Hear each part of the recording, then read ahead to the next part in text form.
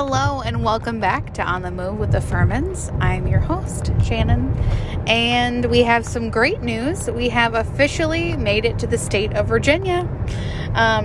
If this was like a video game or something, I feel like we would level up at this point, but we're just still bopping around in the car. We have about 40 minutes left to our drive today, but we're really happy to be here. I'm excited to start this next chapter, and truthfully, tomorrow and the next few days are going to be very busy, tying up and kind of getting something straightened around just from the move and everything, tomorrow especially. We'll be sending Bodhi to puppy daycare, which would be exciting, just for a few hours to give us a chance to kind of work through a few things.